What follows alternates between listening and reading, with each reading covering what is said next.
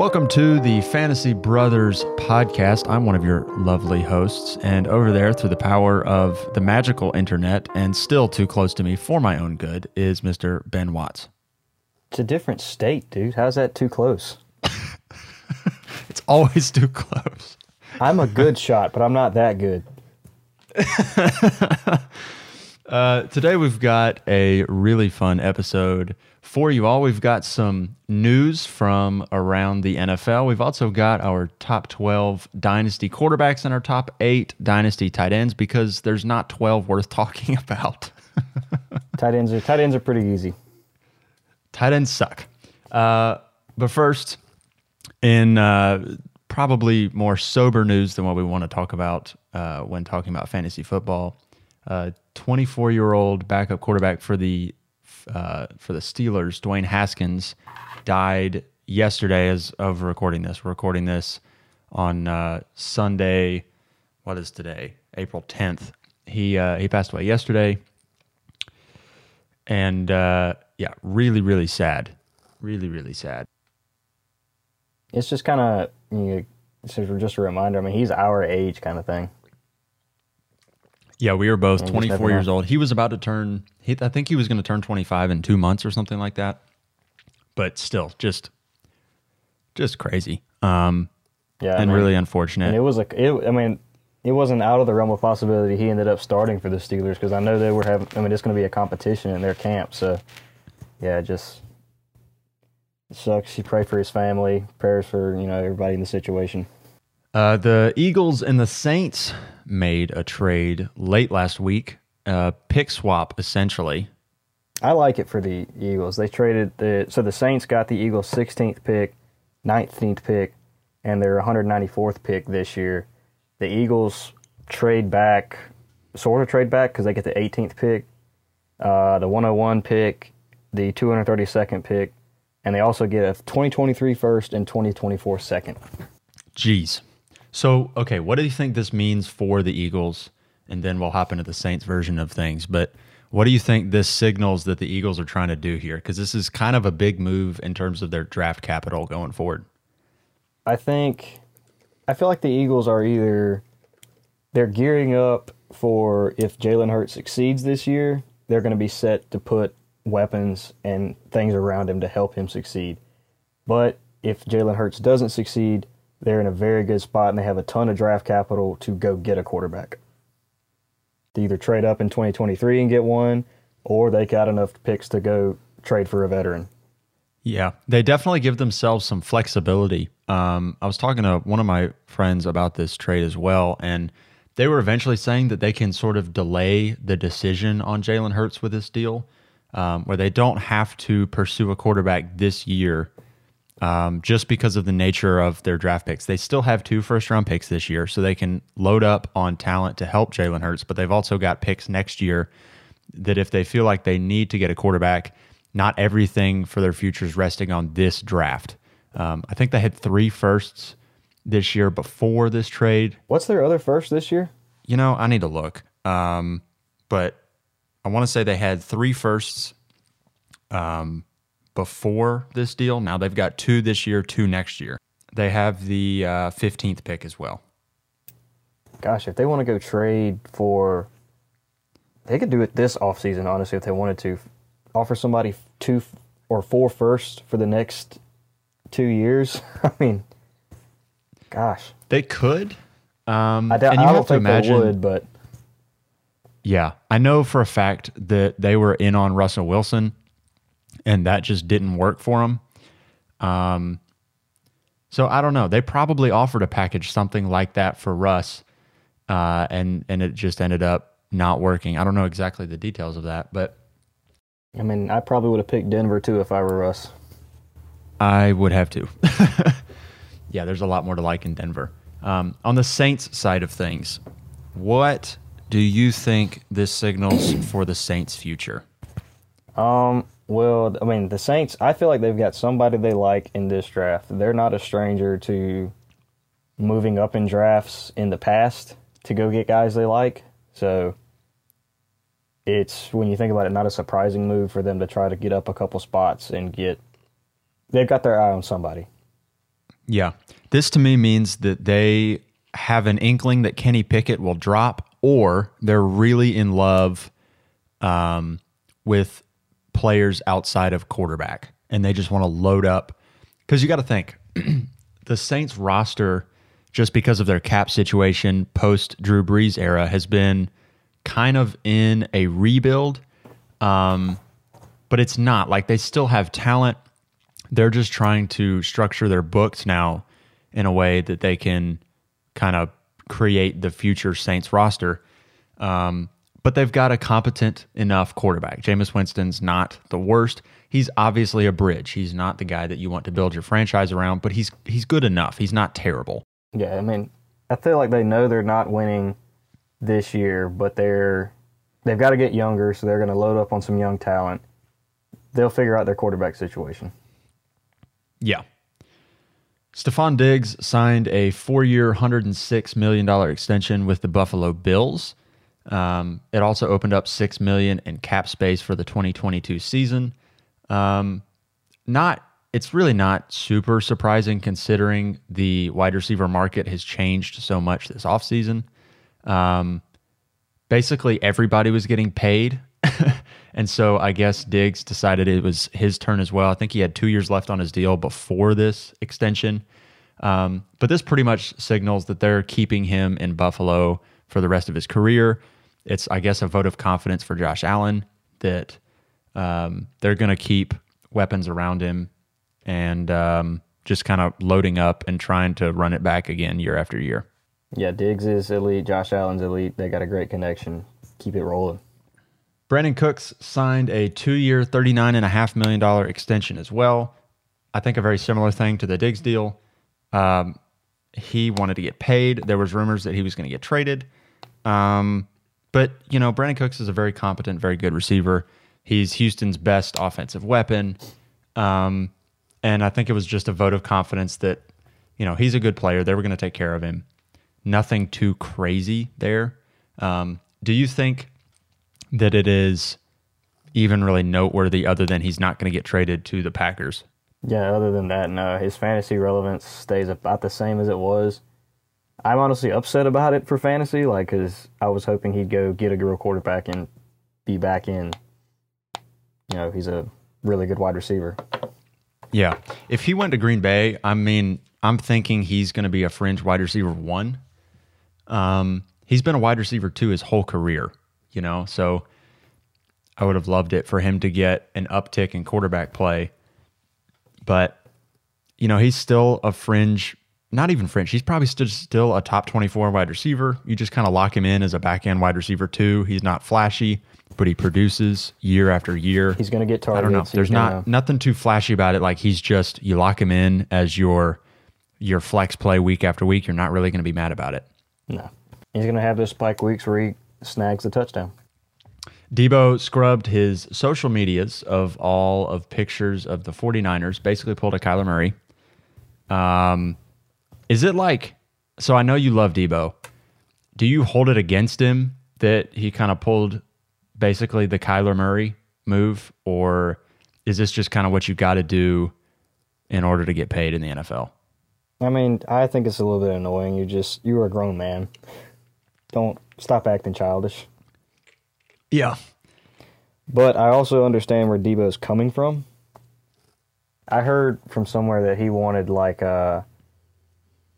just because of the way he's used, he wants to be the highest paid, I guess, non-quarterback, just because of the way he gets used in the running game, the receiving game, and screens, all that kind of stuff. Right. Which is fair. He's valuable. He's incredibly valuable. That's not to, take anything away from him. The knock against him, though, is that he's always injured, except for this past season. He's 26 years old. He's had one, I guess, good season. He had his rookie year. He had 800 yards and 3 touchdowns. But he's just, he played 15 games his rookie year, but obviously he was a rookie. He played 7 games in 2020, and he was finally healthy for 2016. But he's also hurt in college. He was hurt in high school. I think you just have to see more. given his injury history, I'd want to get paid if I were Debo too. Exactly. Before I get it something from happens. his point of view. Yeah, I totally get that he wants security. He wants to be taken care of. But also, if I'm the team, and, the 49ers love him. Like, he's their guy. But also the way they use him, I feel like they're going to run him into the ground sooner rather than later. Yeah. And that's prescriptive of the Shanahan way. Like, you use guys and churn them up and, Move on. They get chewed up and spit out, sort of. So we'll hop into our top 12 Dynasty quarterbacks.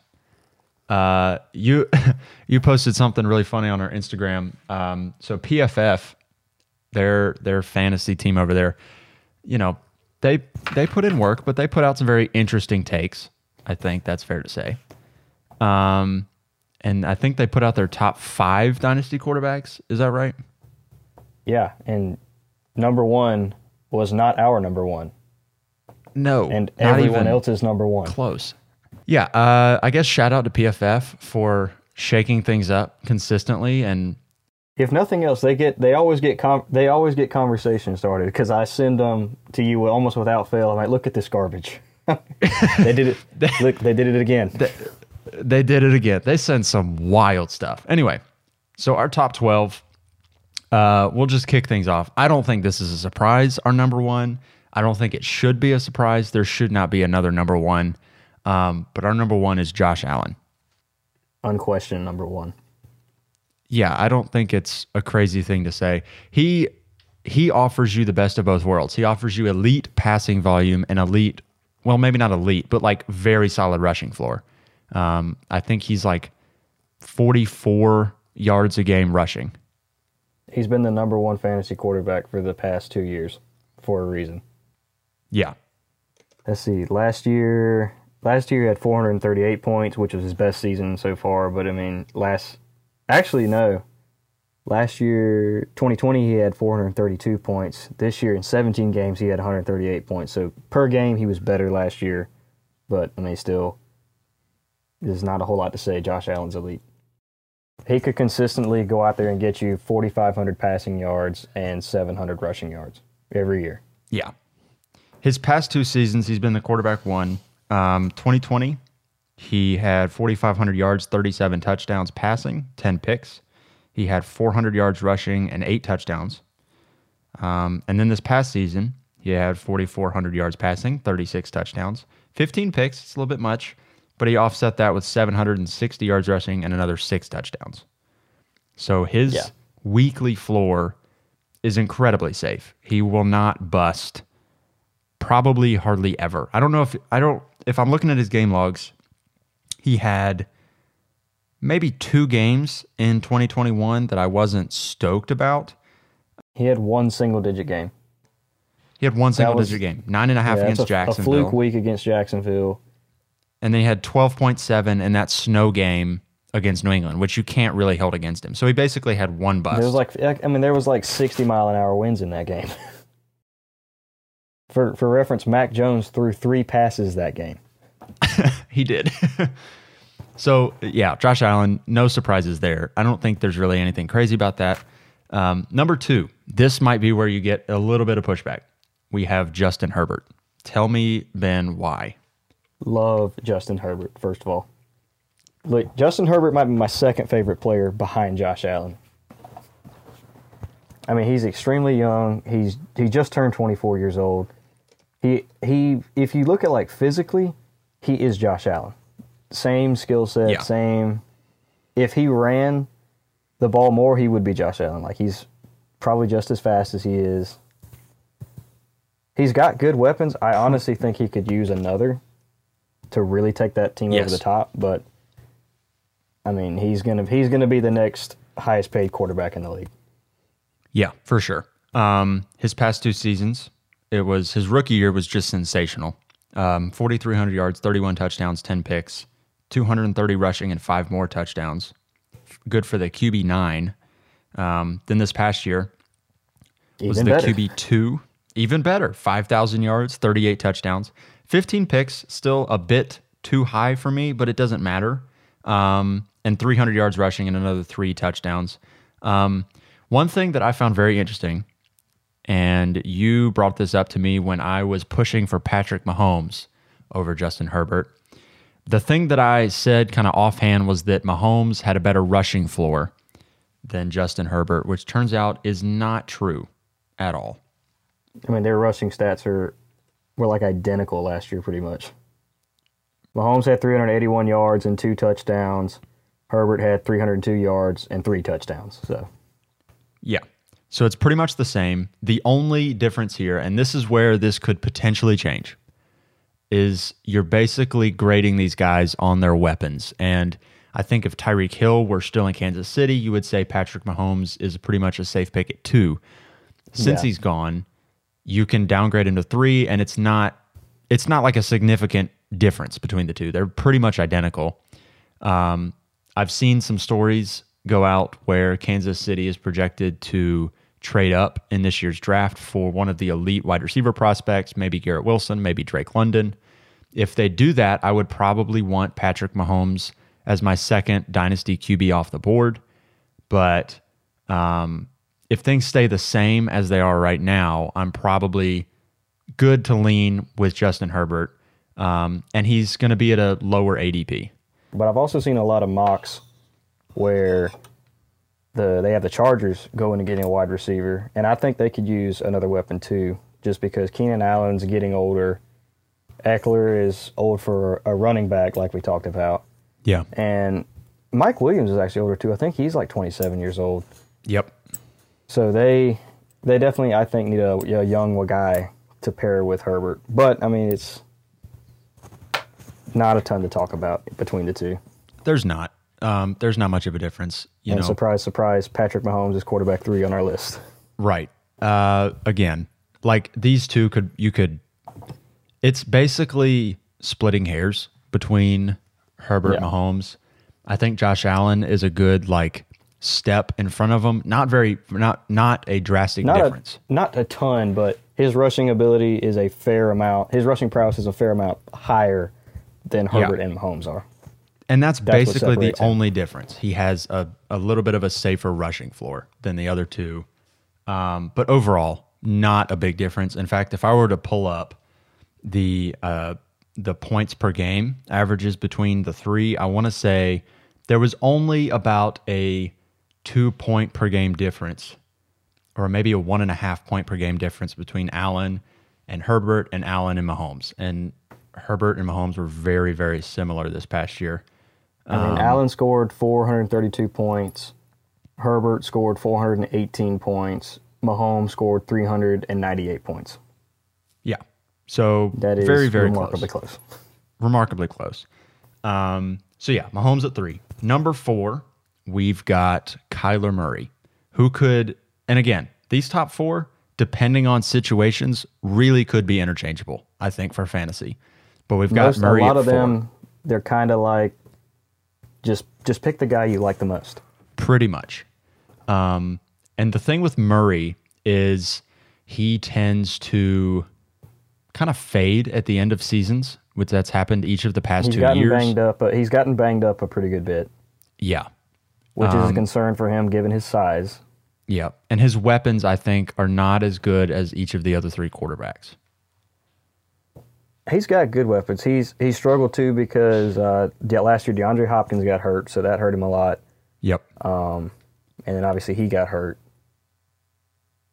The difference between Kyler Murray with DeAndre Hopkins and Kyler Murray without DeAndre Hopkins was good for 8 fantasy points a game.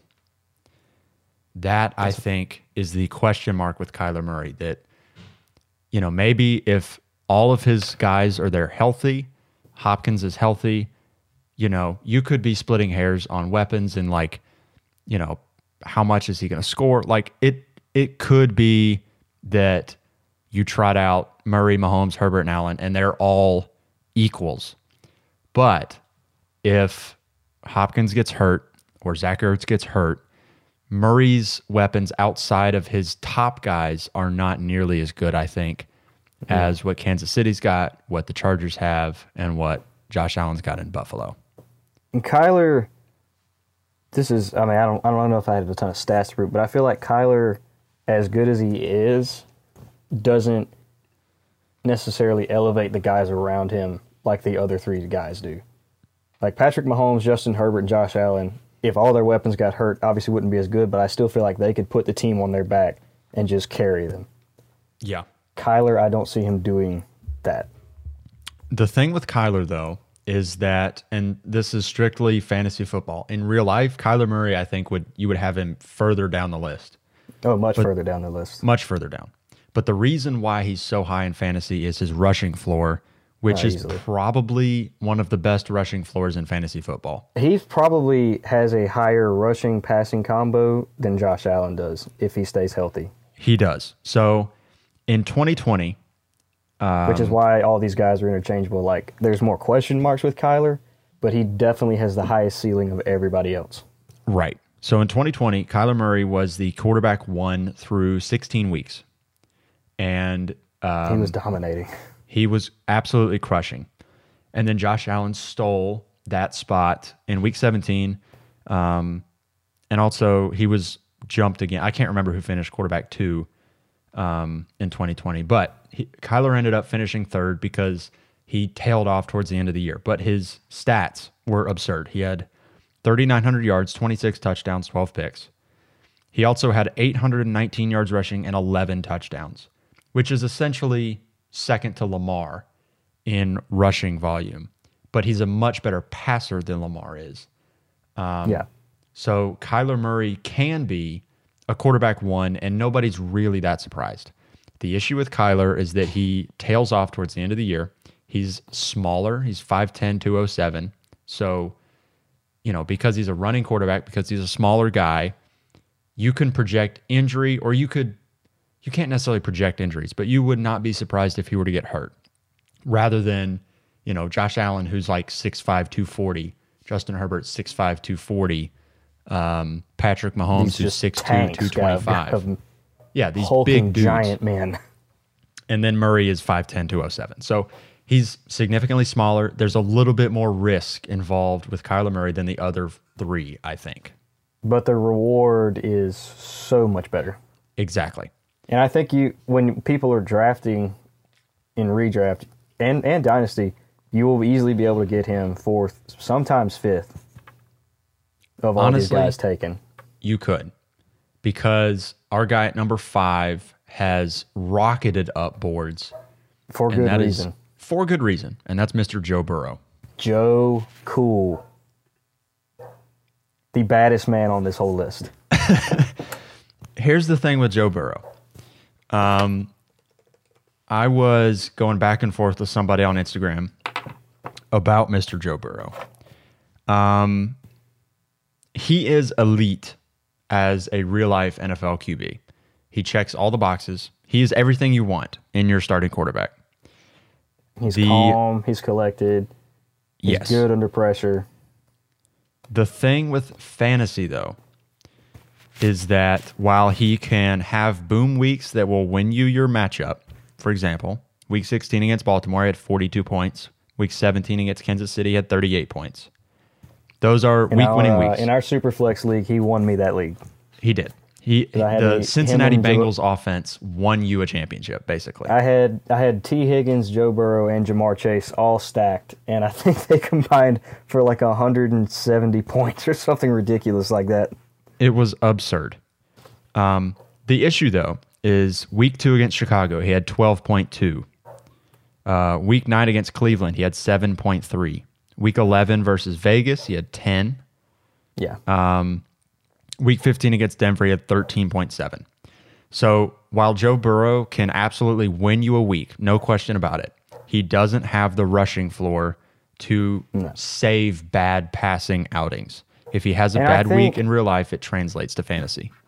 I think his rushing floor will improve because he struggled with the knee to start. He got a little bit healthier, and I think he was you could tell he wasn't right at the end of the year either. Like in the Super Bowl, you could tell he was hobbled by it. So his rushing floor will improve because he's a very good runner when you watch him. Yes, but he's just but he's never going to be elite at it, obviously. Yeah, to back that up, his rookie year he had 142 yards rushing in 10 games and 3 touchdowns, and in 16 games this past year he had 118 yards and 2 touchdowns. So you could see his rushing floor dipped. And I think it's very fair to attribute that to the knee injury. The first half of this past year, he was not running. He was timid in the pocket. He was just trying to get his sea legs back under him a little bit. So I do think you can expect a bit of a safer floor rushing-wise going forward, but that floor might only be 200 yards.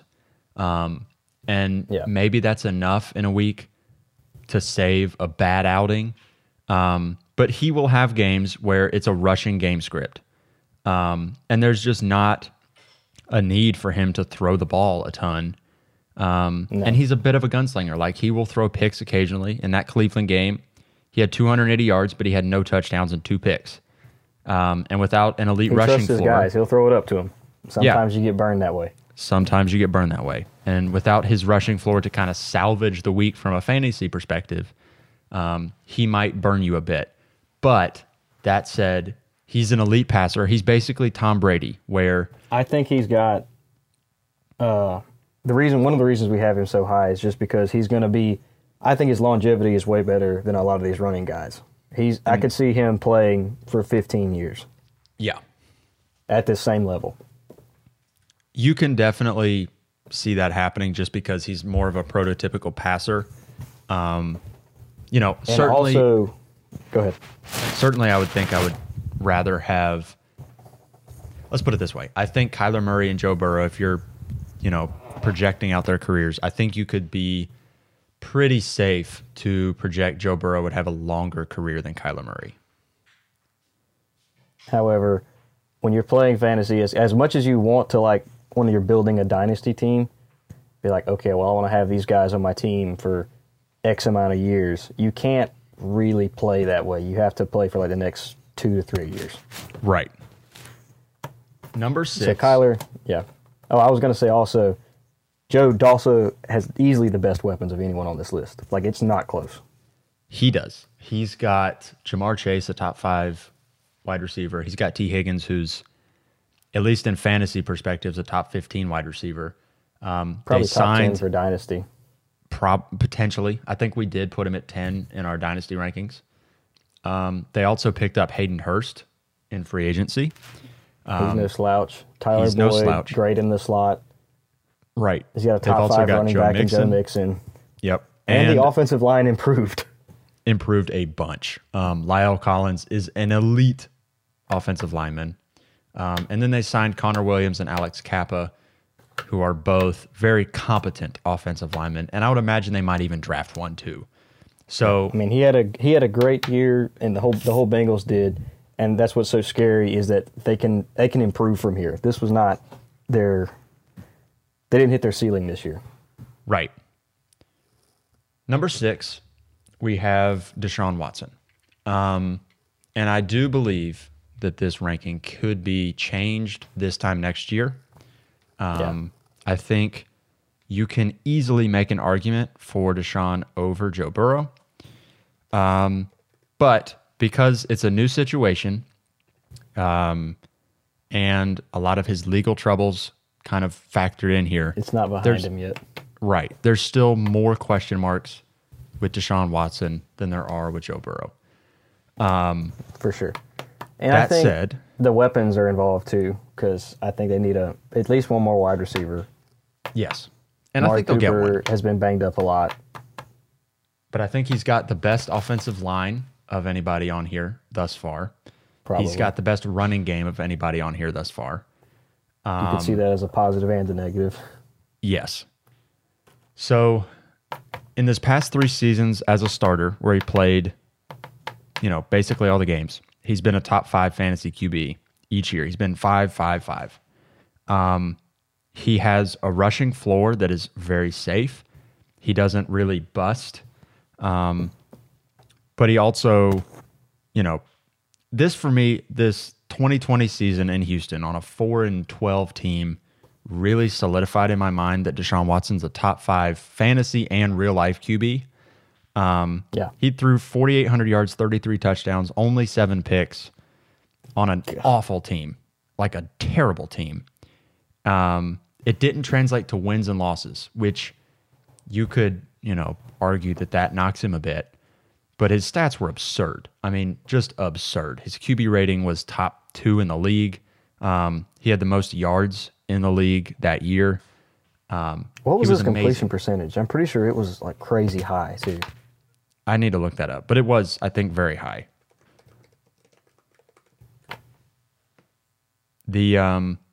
So Watson, like 70%. It was something like that. So Watson's very safe, I think, for fantasy.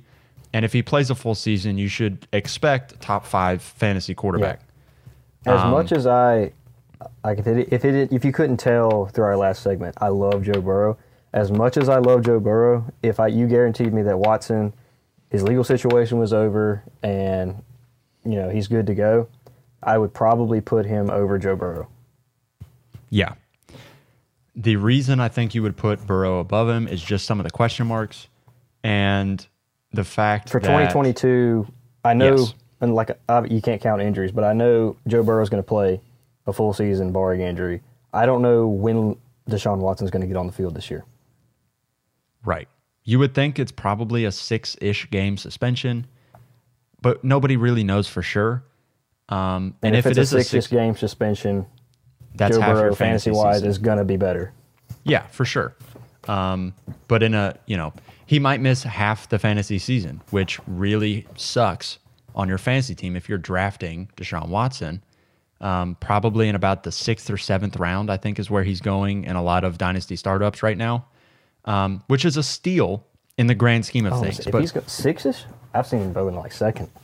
Really? I've seen a few where he goes in like the 7th round just because I think people are scared of him. But it could fluctuate because he's one of those wild cards that nobody really knows exactly what to do with him. Yeah. Number 7, we've got Lamar Jackson. I could see an argument for Lamar being higher on this list too. Absolutely, because I think he's the youngest guy, isn't he? No, Herbert's probably younger than him. Herbert is younger, yeah. Lamar's 25. Okay. So, but Lamar's still the best runner on this list. Absolutely. He has finished as the overall QB1. But he also is not, I guess, as safe as you would want him to be with his rushing floor, which is elite. But he's not quite as safe, I think, as you would want. Something this past year that was like super frustrating with Lamar Jackson is he would get like 60 yards on a drive, and then he would just hand the ball off to Devonta Freeman, and Devonta Freeman would get the touchdown at the goal line. Right. So Lamar's ceiling could be so much higher if he would just be selfish sometimes. Right. Just take the ball, dude. Just do it yourself. He did have 2 rushing touchdowns, which is that's not as much as you would want. That's not what you draft Lamar Jackson for. No. He had 7 each of the past 2 years prior to that, 2020 and 2019. He also had 1,000 yards each of the years prior. But he was on pace for 1,000 yards rushing again last year. He just got hurt. Yeah, the injury slowed him down. Yeah. The thing, though, and this probably you can chalk up to, the lack of weapons. Like, they had cluster injuries last year. All his running backs got hurt. Their defense was decimated so that, he was having to throw to keep them in games. And saw that he was pressing. That's not how he plays. That is absolutely not how he plays. He plays kind of in an on-schedule offense, and last year, most of the time, they were not on schedule. Lamar was having to manufacture things for them, and he was pressing. And that translated into 16 touchdowns in 12 games and 13 interceptions, which will crush a guy who, you just can't have negatives passing to kind of negate some of that stuff that he does rushing. He had multiple multi-interception games. He had, 1, 2, 3. He had 4 games with 2+ interceptions. And then there was that one game in Week 12 against Cleveland when he had 165 yards passing, a touchdown, and 4 picks, which negated a very safe 68 yards rushing. That elevates a floor. But when you only get, 4 points from your passing stats, that's not a recipe for success. Even before he lost all his weapons too, there's always been questions around his arm, which is that's why he's so low. Is you got to prove it to me a little bit. I know his fantasy ceiling. Most of these guys' fantasy ceiling is it's all going to be better than Joe Burrow. but I know I can count on Joe Burrow simply because, like, the passing, that's just more dependable. Yeah. I know his longevity, he's going to stay a solid asset because he's always going to be good. Lamar, if the rushing's not there, I'd see what happens. Pretty much. Number 8, we've got Russell Wilson. Russ. Yeah, the thing Very with Russ, happy for Russ. I'm very happy for Russ. He got out of Pete Carroll. That's not good for any quarterback to be in an offense where the head coach just wants to run the ball and play defense. That's not great. But Russell Wilson obviously has been around forever. He's been basically an elite fantasy asset forever. His quarterback, he's been changing. I don't either. He's been a top 10 quarterback, let's see, since 2013. The only reason he wasn't this past year was because of his injury, but he's been a top 10 fantasy quarterback essentially for 9 straight years. Since 2013, you could say his whole career. He finished his first year starting in 2012. He was QB 11 on the year. His worst finish was this year at QB 16, and he missed. How many games did he miss? He only ended up playing 14 games. He missed 3 games. Several of those were games in which he should not have really been playing, let's be honest. I think probably the first 2 especially, coming back from injury. He played Green Bay in Week 10, where he was 20 of 40 for 160 yards and 2 picks. He looked bad. He was not ready to play, and I think he was kind of and I feel like mentally he probably wasn't there, too, just because they were kind of already out of playoff contention. The season was essentially over.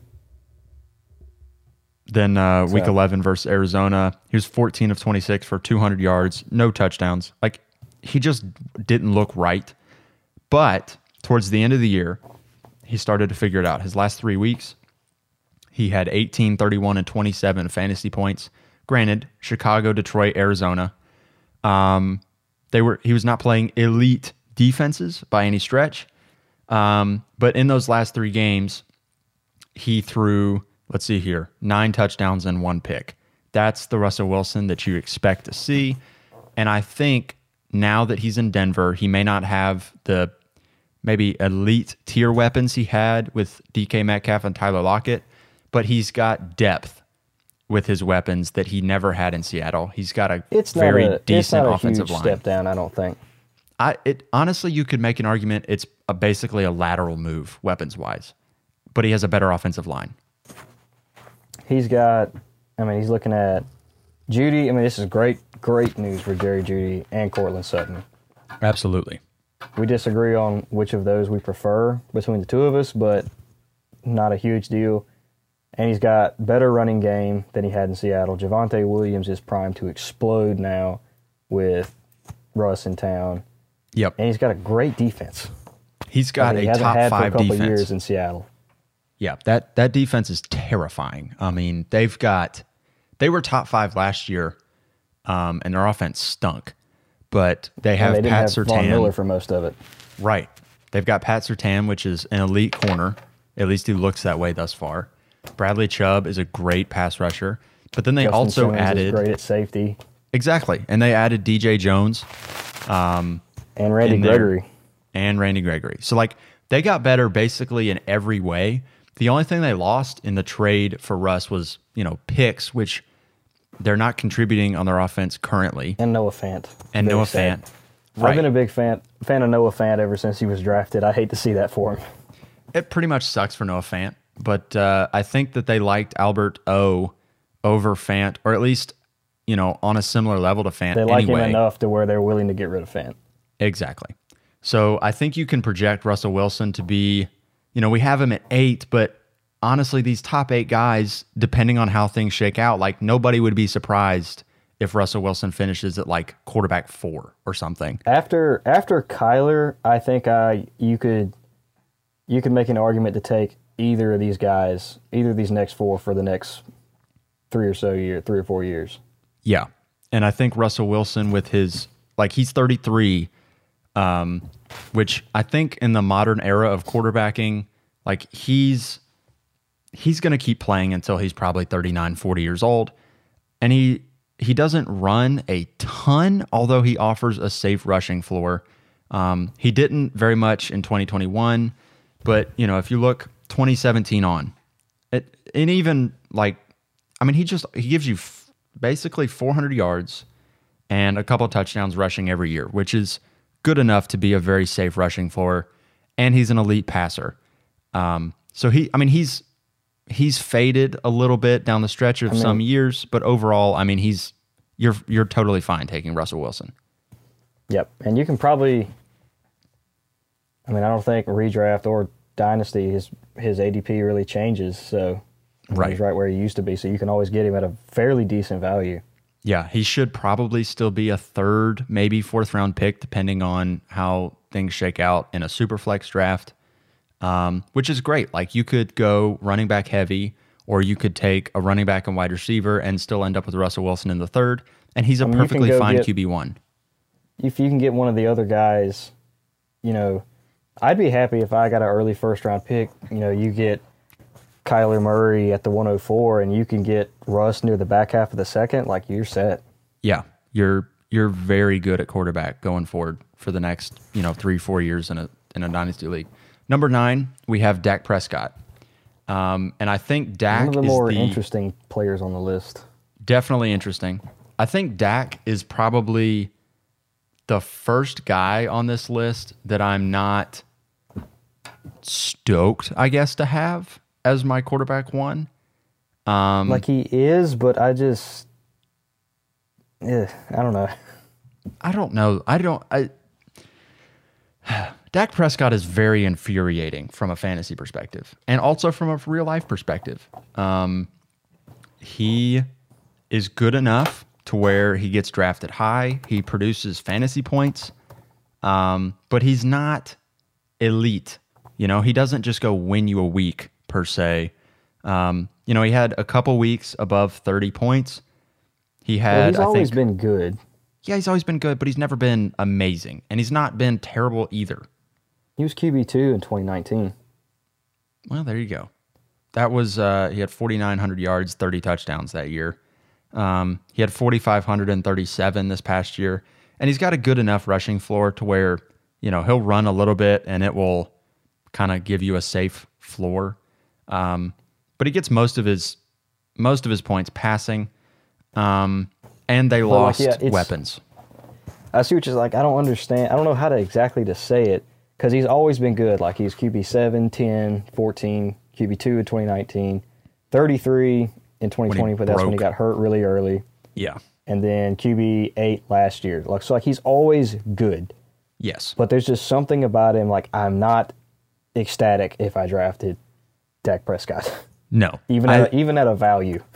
Honestly, like, he's 28 years old, so he's no longer one of the, I guess, young up-and-coming guys that I'm really stoked to get as my QB2 in a super flex.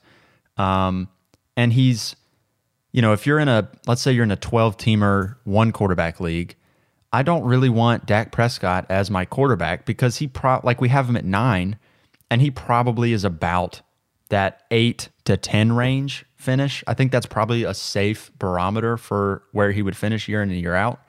And I don't really want the quarterback 8 if I'm in a 1 QB league. Like, I want a top guy just to kind of keep up with the Joneses a little bit.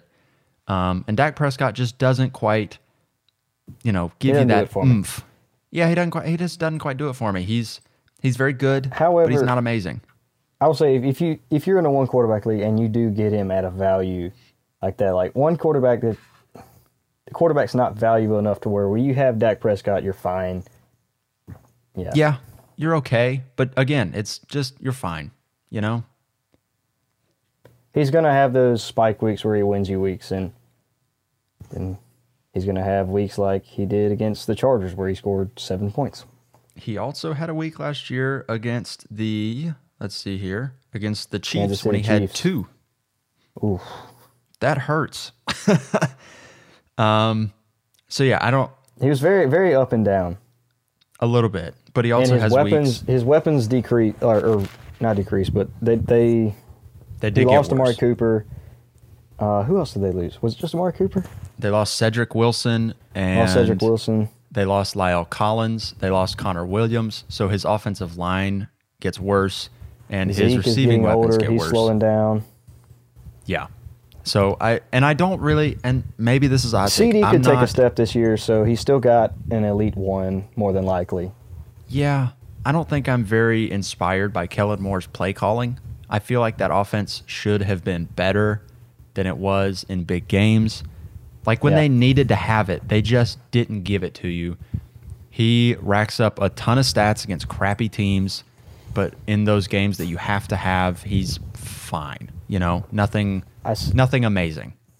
I see a lot of mocks of Dallas going to get a receiver here and there. Maybe, I don't know if they trade up to get one, but if one falls to them in the first, they'll take it. Maybe take a guy in the second. How do you think like that really changes him in your mind if they go get another guy?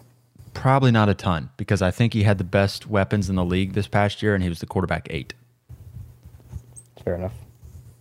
Number 10, sorry. We've got Matthew Stafford. And, you know, this is elite passing production that really props him up. Matthew Stafford is here because of Cooper Kupp. Pretty much. I mean, when you throw 4,800 yards and 41 touchdowns, I mean, that is... And, like, I don't see a possibility that really has a huge downgrade going forward. Like, I don't think he's going to have a regression. He is an older Joe Burrow. Pretty much. He's basically a younger Tom Brady and older Joe Burrow. Like, he's going to throw a lot of yards, a lot of touchdowns, and that's good enough. Yeah. Like, there's the two kind of archetypes for a quarterback that you want in fantasy. You want the quarterback who will throw for near 5,000 yards and like 35 to 40 touchdowns, or you get the quarterback that can run and give you a rushing floor and then, you know, might give you like 3,500 and 25 to 30 touchdowns. And both of those are fine. It's just personal preference. And, you know, Stafford, I think he's going to be very safe. He lost Robert Woods, but he got Allen Robinson, so basically a lateral move there. Cooper Kupp still elite. Cam Akers in the running game should be improved. So situation's kind of the same as it was last year, so draft him the same way you did last year. Yeah, I think you can lock in pretty much the same thing you saw last year. The only difference is they lost Andrew Whitworth, but they're, you know, the guys behind Whitworth on that offensive line they're not bums. Like, his offensive line will be a little bit worse, but not significant to where it changes much of anything. Yeah. The last two guys on this list, I think, are pretty much personal preference, but These we have two of the more, like, there's so much controversy about these two next guys. Absolutely. But we have Trey Lance and Jalen Hurts as our 11 and 12 quarterbacks, and you can basically coin flip whichever one you prefer, because I think they're pretty much the same thing. Both, you can see where the ceiling and potential is so high for both, but both of them also scare the crap out of me. Absolutely. And it's really more of a real life scare the crap out of me than it is a fantasy scare the crap out of me. If either of them start in fantasy, I 100% want them on my team. They're going to be fine. They're going to run for a ton. But I don't know how long or when they'll play. Exactly. So Jalen Hurts last year, and we experienced this, full transparency, in our Superflex League. There was a guy that was just running the league with Josh Allen and Jalen Hurts as his quarterbacks, and Jalen Hurts just dominating, was crushing. Like, I think he was quarterback 3 before his injury, because it didn't matter how good of a passer he was in real life, and he was not great. Jalen Hurts just shows you how much running is important for a quarterback. He never really like blew the top off of a game. I think he only had 1 or 2 games where he scored 30 points. But he was just so safe every week. So safe. He had 3 30-point weeks last year, but here's a microcosm of Jalen Hurts as a fantasy quarterback. In Week 11 versus New Orleans, he threw for 147 yards and no touchdowns, which is basically bad news Bears. Except he ran for 70 yards and 3 touchdowns.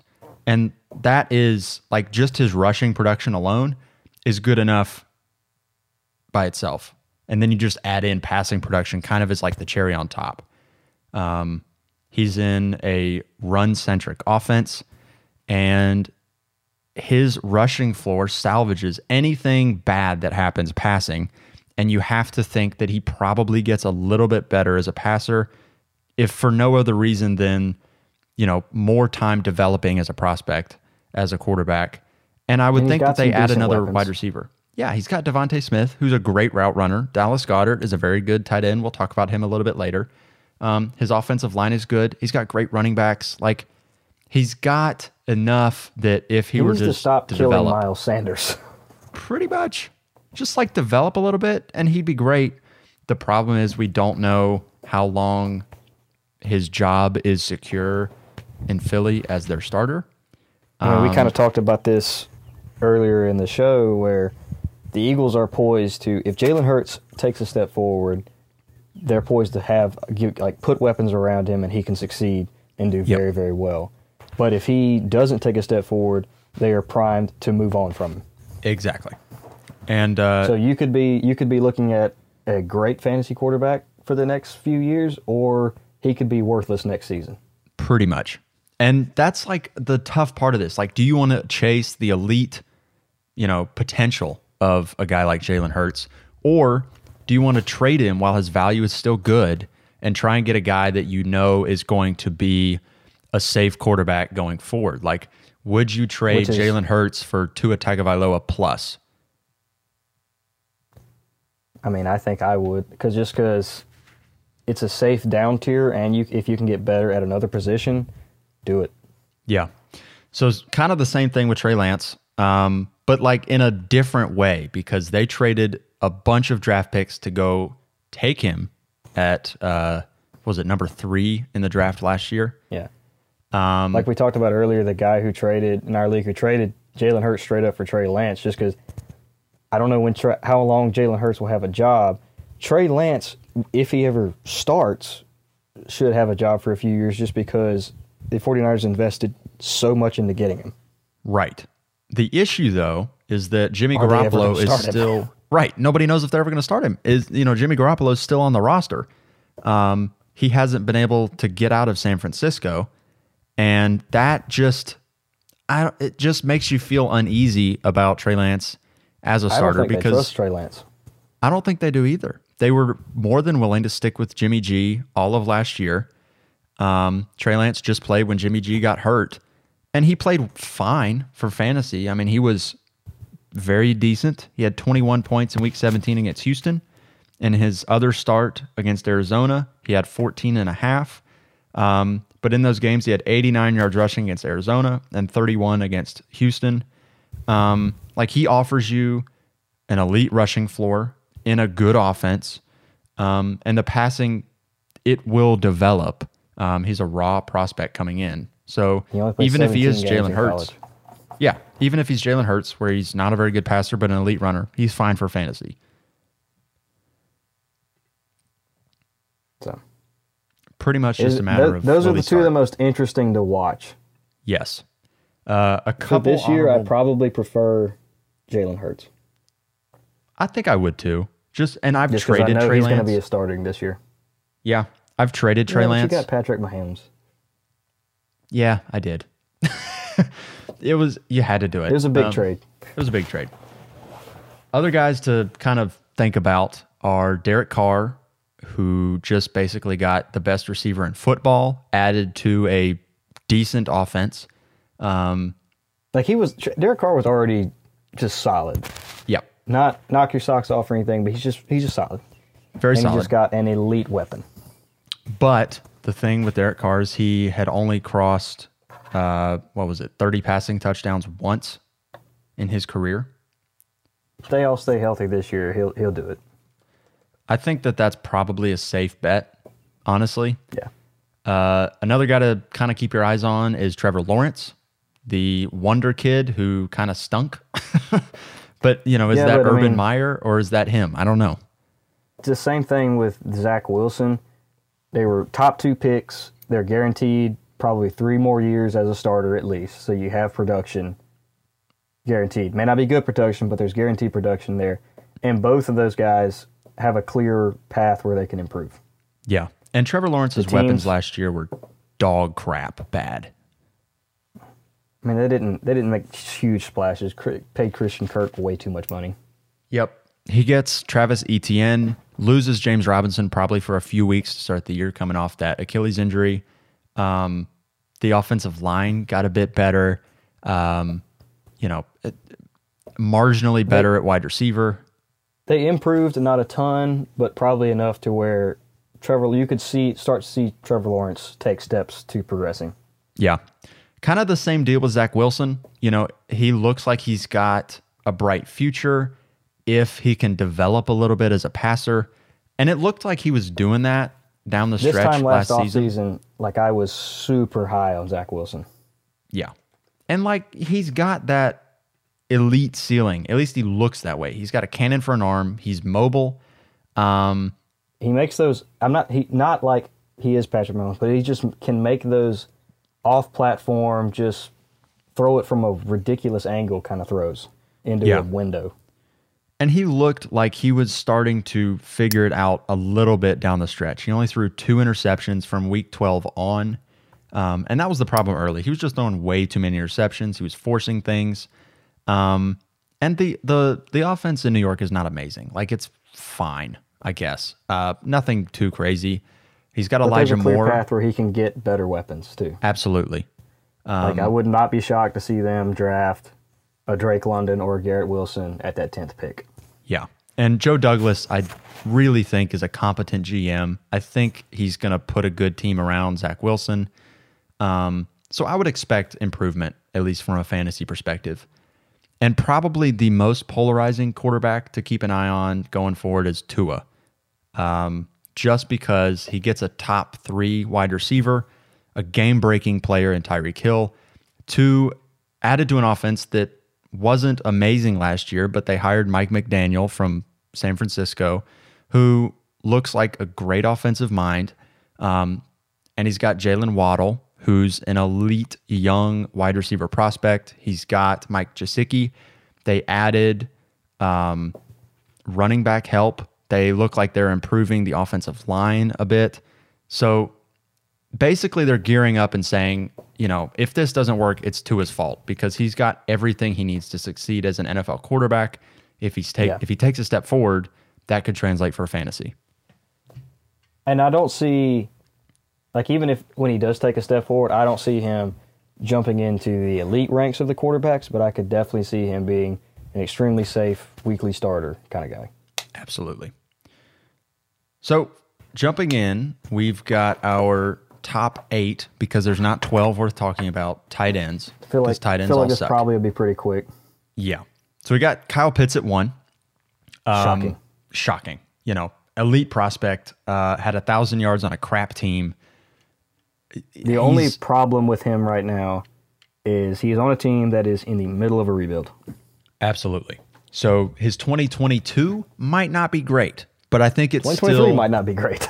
Maybe not. But, if they draft, I've been saying this forever. If they draft Bryce Young, if they draft CJ Stroud in the 23 draft, he's got a quarterback prospect that you would think is your quarterback for multiple years. And he's a tight end. So you can stick around for the long haul with Kyle Pitts. He will be there for 10 years. Tight ends last forever.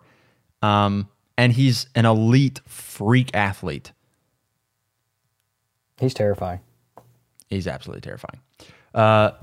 Number 2, Mark Andrews. I'll have a question for you when we kind of finish talking about Mark Andrews. Yeah. But Mark Andrews tied to a young quarterback, elite target share, elite production. He's basically the wide receiver 1 in Baltimore, has been for the past few years. He's been a top 5 tight end in both standard. Well, he's been a top 5 tight end in standard. He finished tight end 6 in 2020 in PPR. But he had an elite jump, I guess you would say, in targets from he basically jumped a tier. He went from a good tight end that you feel very solid about, to an elite game-wrecking, wins you weeks kind of player when he had... His end-of-season tear was just insane. Absolutely ridiculous.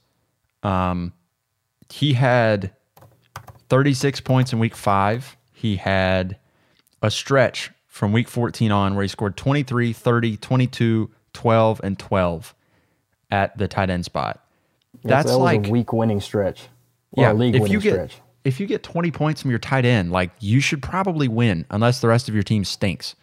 And if you've got him on a contending team, like he's fine. He's there for 6 more years as your tight end 1. He's only 26 years old.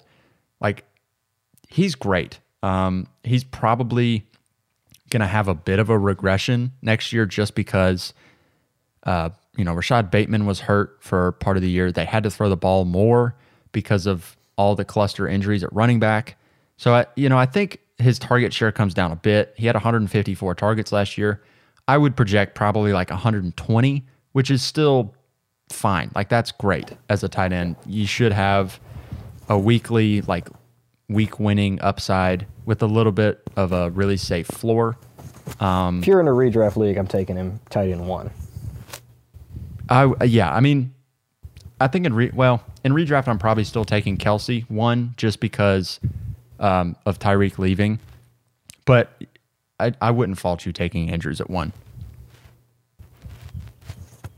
If you're say you're a competing team in Dynasty. Yeah. And you have Kyle Pitts. Would you trade Kyle Pitts for Mark Andrews?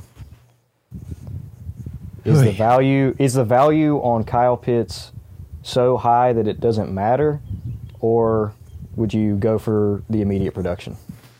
I do think it kind of because he's going to be the tight end 1 for the next few years until Pitts can get some help. Yeah, I think it depends on like the rest of your roster. So let's say so I've got Kyle Pitts in a dynasty league, a 1 quarterback league. And my roster is probably like the 3rd best roster maybe in the league. I'm not trading Kyle Pitts for anything. Like, it doesn't matter. That said, if I'm maybe like the 2nd best roster, the 1st best roster, and it's kind of a splitting hairs between, you and the 2nd best roster in the league, I might make the move for Andrews just because Kyle Pitts may not reach that elite production for another year, another 2 years until Atlanta has some better weapons around him to kind of offset that focus that defenses will have on him. And Mark Andrews, I think, will be a better fantasy tight end probably for another 2 years. And then I think Kyle Pitts kind of runs things from then on. So I don't know. I think it's a little bit of personal preference. It's how badly do you want to push to win? Because Kyle Pitts is the dynasty tight end 1 for the next probably 8 to 10 years. And Mark Andrews should still be very good for probably another 5 to 6 years. It just kind of depends. How badly do you really want to push for that championship? And you should be able to get something on top of Mark Andrews if you're trading Kyle Pitts. Like you could get Mark Andrews in a 1st, sending off Kyle Pitts, and that would not be crazy. You could probably get a Mark Andrews and a 1st and a 2nd rookie pick if you're trading away Kyle Pitts. That's fair. Number 3, we have Travis Kelce, who's still probably going to be a top 2 tight end in fantasy. At least I think next I had year. him lower in my head until Tyreek Hill left. Yeah. Now he's the number 1 wide receiver for that whole offense. Right. He's going to be getting 140 probably targets from Patrick Mahomes next year. I mean, he's essentially a wide receiver 1 in your tight end spot. He's older, but I'm not really that worried about it. No. At least, let's put it this way. For the next 2 years, I think Kelce is a top 3 tight end. I think in redraft, I probably still want him as my tight end 1. In Dynasty, I'm probably trying to move him depending on my roster construction. If I'm a competing team, like it's really hard to want to move him. But if I can trade Kelce for Mark Andrews and maybe add in a 2nd round pick, honestly, even if it's a back end 1st, I'm probably willing to move Kelce in a late 1st for Mark Andrews. I probably would do that just because I don't think there's going to be a huge difference between Mark Andrews or Travis Kelce. And Mark Andrews is, what, 6 years younger? He is, yeah, he's 6 years younger. Yeah. So, not much change, I think, in a redraft But if you're perspective. competing and you've got Travis Kelce, ride it out. He's going to be fine. Yeah. Number 4, we have George Kittle. And if you have Kittle, are you trying to acquire one of those top 3 guys, or are you perfectly fine having George Kittle? I think I'm fine having Kittle. Yeah, I mean, you have to kind of be prepared because he usually gets hurt at some point. Yes. He's not played a full season since 2018. But, I mean, he's perennial top 4 tight end every year as long as he stays healthy. Shanahan loves getting him the ball. He schemes him touches. And, yeah, I think he could dip some if Trey Lance is a starter just because we don't know what Trey Lance is. Yeah. But So the thing with Kittle is he has, for tight ends, an elite target share in that you can lock him in for, his last full season, he had 136 targets in 2018. He had 107 targets in 2019 in only 14 games. He had 95 targets in 14 games this past year. So if he played a full 16, which I don't know if you can really bet on that, but if he played a full 17 games, he's probably going to get you 125, 130 targets. And it really doesn't matter, who his quarterback is if he gets that elite target share for a tight end, because tight ends just don't get that kind of target share. He doesn't score a ton of touchdowns as far as tight ends are concerned, but he should give you about 1,000 yards and maybe 4 to 7 touchdowns. And, that's fine. The only other question mark is injuries. Crazy. His spike weeks are nuts. That is true.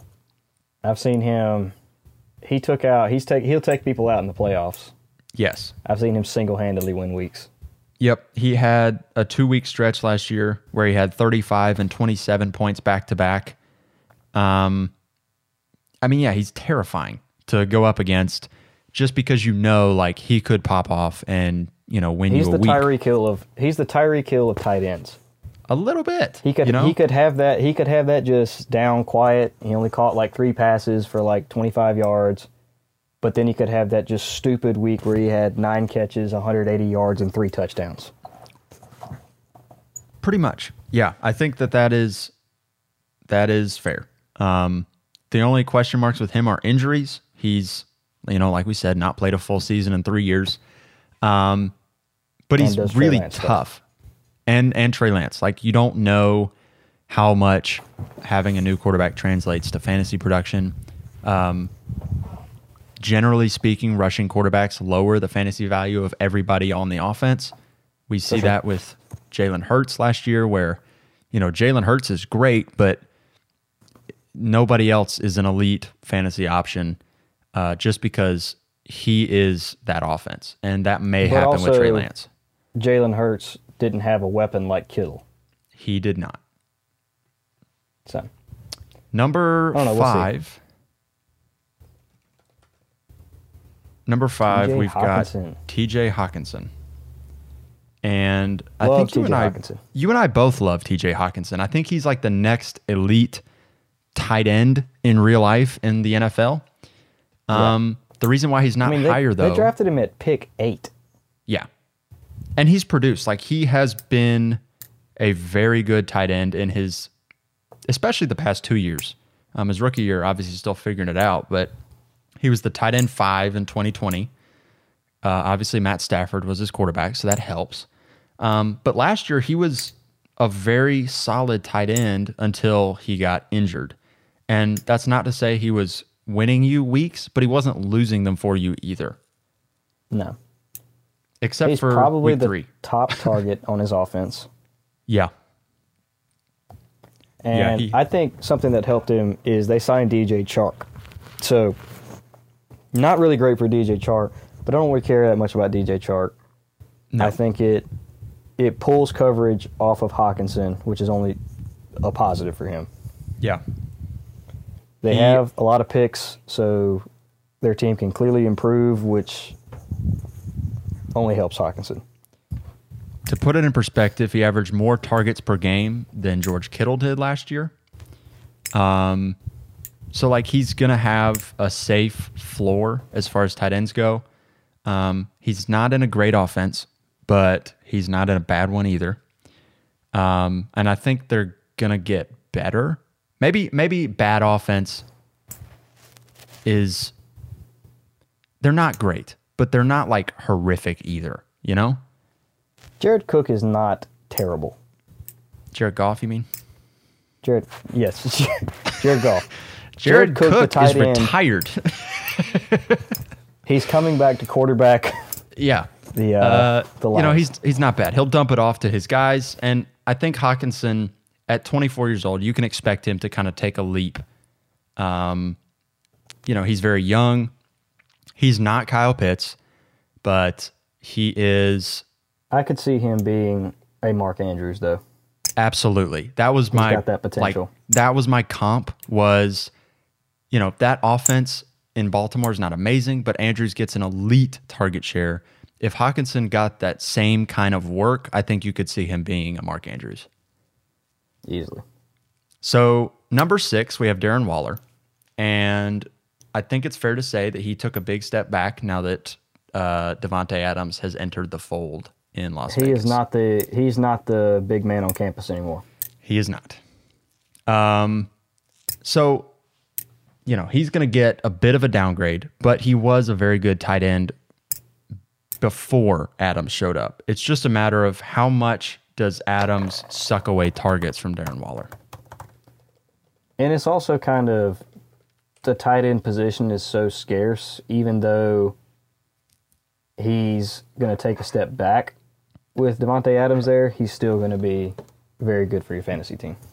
Only other thing I think worth noting about Waller is he is 29. I don't know, like, is he kind of at a point where you're willing to sell him? If you were to sell Darren Waller and tier up in tight end, let's say, you know, you were going to trade Waller plus something else to get George Kittle or Hawkinson. If you're trying to get Hawkinson, what do you think you would have to add on to Waller to get to Hawkinson? If you're trying to like tier up to like somebody like a George Kittle, is probably going to take a first at least. Yeah. I'm thinking just because Hawkinson's so much younger and he's the top target in his offense, I would want at least a late first if you could get it. Yeah. If it's a you're giving me Darren Waller in a second, and I've got a decent team, like I'd rather just hang on to Hawkinson. I think I would too. I don't know how good Waller will be with Adams there. And even without Adams, last year he showed an ability to kind of disappear in games. And he got hurt for a pretty big chunk of the season. He did, but even when he was healthy, like at the beginning of the year, he had weeks of 7, 6, 8, which aren't terrible. Like they don't murder you, but they're not great either. Like you kind of want that 10-point kind of threshold for tight ends, and obviously you don't get that. He only had double-digit targets twice all season. Right. Which is not amazing. Week 1, I was super worried because he had 19 targets week 1. Yeah. And then he didn't have double-digit targets again till week 9 when he had 11, and then that was kind of it. To kind of round things out in this top 8, you've got Dallas Goedert and Pat Freiermuth. Dallas Goedert, just because he's a little bit above Freiermuth, just because he's one of the top targets in his offense, and I think he's a little bit more experienced, so which means his production is going to be better for a little while. Freiermuth is young, but I don't know who his quarterback is. Fair enough. It's currently Trubisky, which is not amazing. No. But he's a 3-down tight end, so if you're maybe not competing right now, I might would move Dallas Goedert and get Freiermuth for it. Oh yeah. Like I think the guys you want if you're not competing currently, like you would obviously want Kyle Pitts. I think you would want to try and get a Hawkinson or somebody like that. And Pat Freiermuth is another guy that, like, if you're 2 or 3 years away, one of those 3 guys at tight end, like, you're just fine, I think. He's gonna be a sneaky, useful asset for a while. Yeah. Other guys he's not worth flashy, mentioning. but he's gonna be good. Yes. Other guys worth mentioning, I think, are Dalton Schultz in Dallas and Dawson Knox in Buffalo. Though Buffalo didn't they add somebody? I don't know They about added, that. what's his name? Gosh. I'm going to have to look it up real quick. I know Buffalo added tight end. Yeah, check on that for me. Dalton Schultz, you could make an argument that he should be in this list, potentially even as high as, number 6 or 7. I don't know. Dalton Schultz is interesting just because he wasn't great up until last year. He's a bit of a one-year wonder. He was very good last year at tight end, but he was still hit or miss. He was a tight end, like there were weeks when he wasn't great. There were weeks when he was very solid and scored touchdowns. That's just the nature of the position. Right. So if their name isn't Travis Kelce or Mark Andrews, don't count on them. Exactly. He had a stretch last year. He had multiple very good stretches, but he had one stretch last year where he had 23, 14, 11, and 10 points in successive weeks. He also had a stretch where he had 16, 18, 8, and 15. He finished with 8 touchdowns, had 800 yards last year. That's very solid, and you could also see a possibility for that to improve going forward. He's 25 years old. Especially I don't know. I think Dak trusts him. There's no more Amari Cooper, so he's going to probably shift some targets over to Schultz. Yeah. He might be a later round tight end buy for me in a lot of startups, in a lot of dynasty startups. If you could get him, I don't know, maybe in the 8th round. I don't even know if he'll drop that far, and I don't know what his ADP is. I don't have it in front of me. But if you could get him in the 6th round, the 7th round, I think you take him. And he's probably going before Goddard or Pat Freiermuth in startups. So I guess in that sense, you probably could have him higher than those two. The issue with him is he's a one-year wonder. And we haven't seen it before. And there's still some question marks in that offense of the pecking order of who's going to kind of take control of things and, who's going to be the wide receiver 1. He's going to still have competition for targets. And as far as Dawson Knox goes, they added O.J. Howard. I don't know how much that shakes things up in the tight end room. I have no idea. O.J. Howard was a great prospect, but didn't pan out. And I don't know if you say, he was a great prospect, therefore he steals work, because Dawson Knox can't have work stolen from him. He already has a slim production profile, and he was great on touchdowns.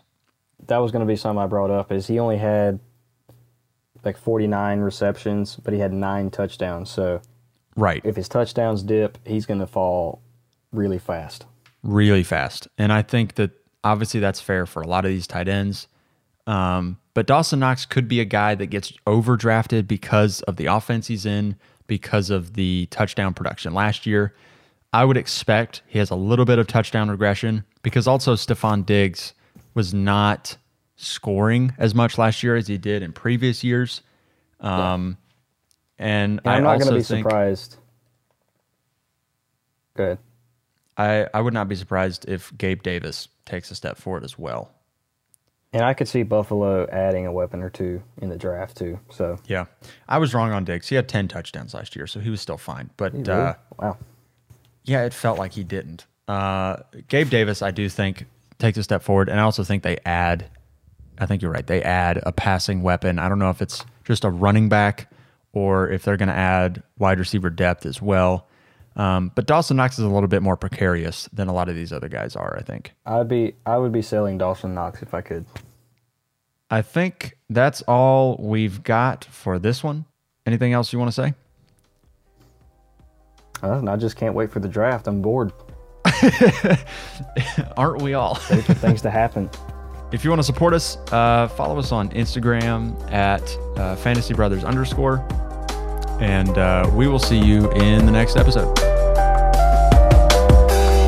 Thank you for listening to the Fantasy Brothers podcast. If you enjoyed it, follow us on Instagram at @FantasyBrothers_. And we will see you in the next episode.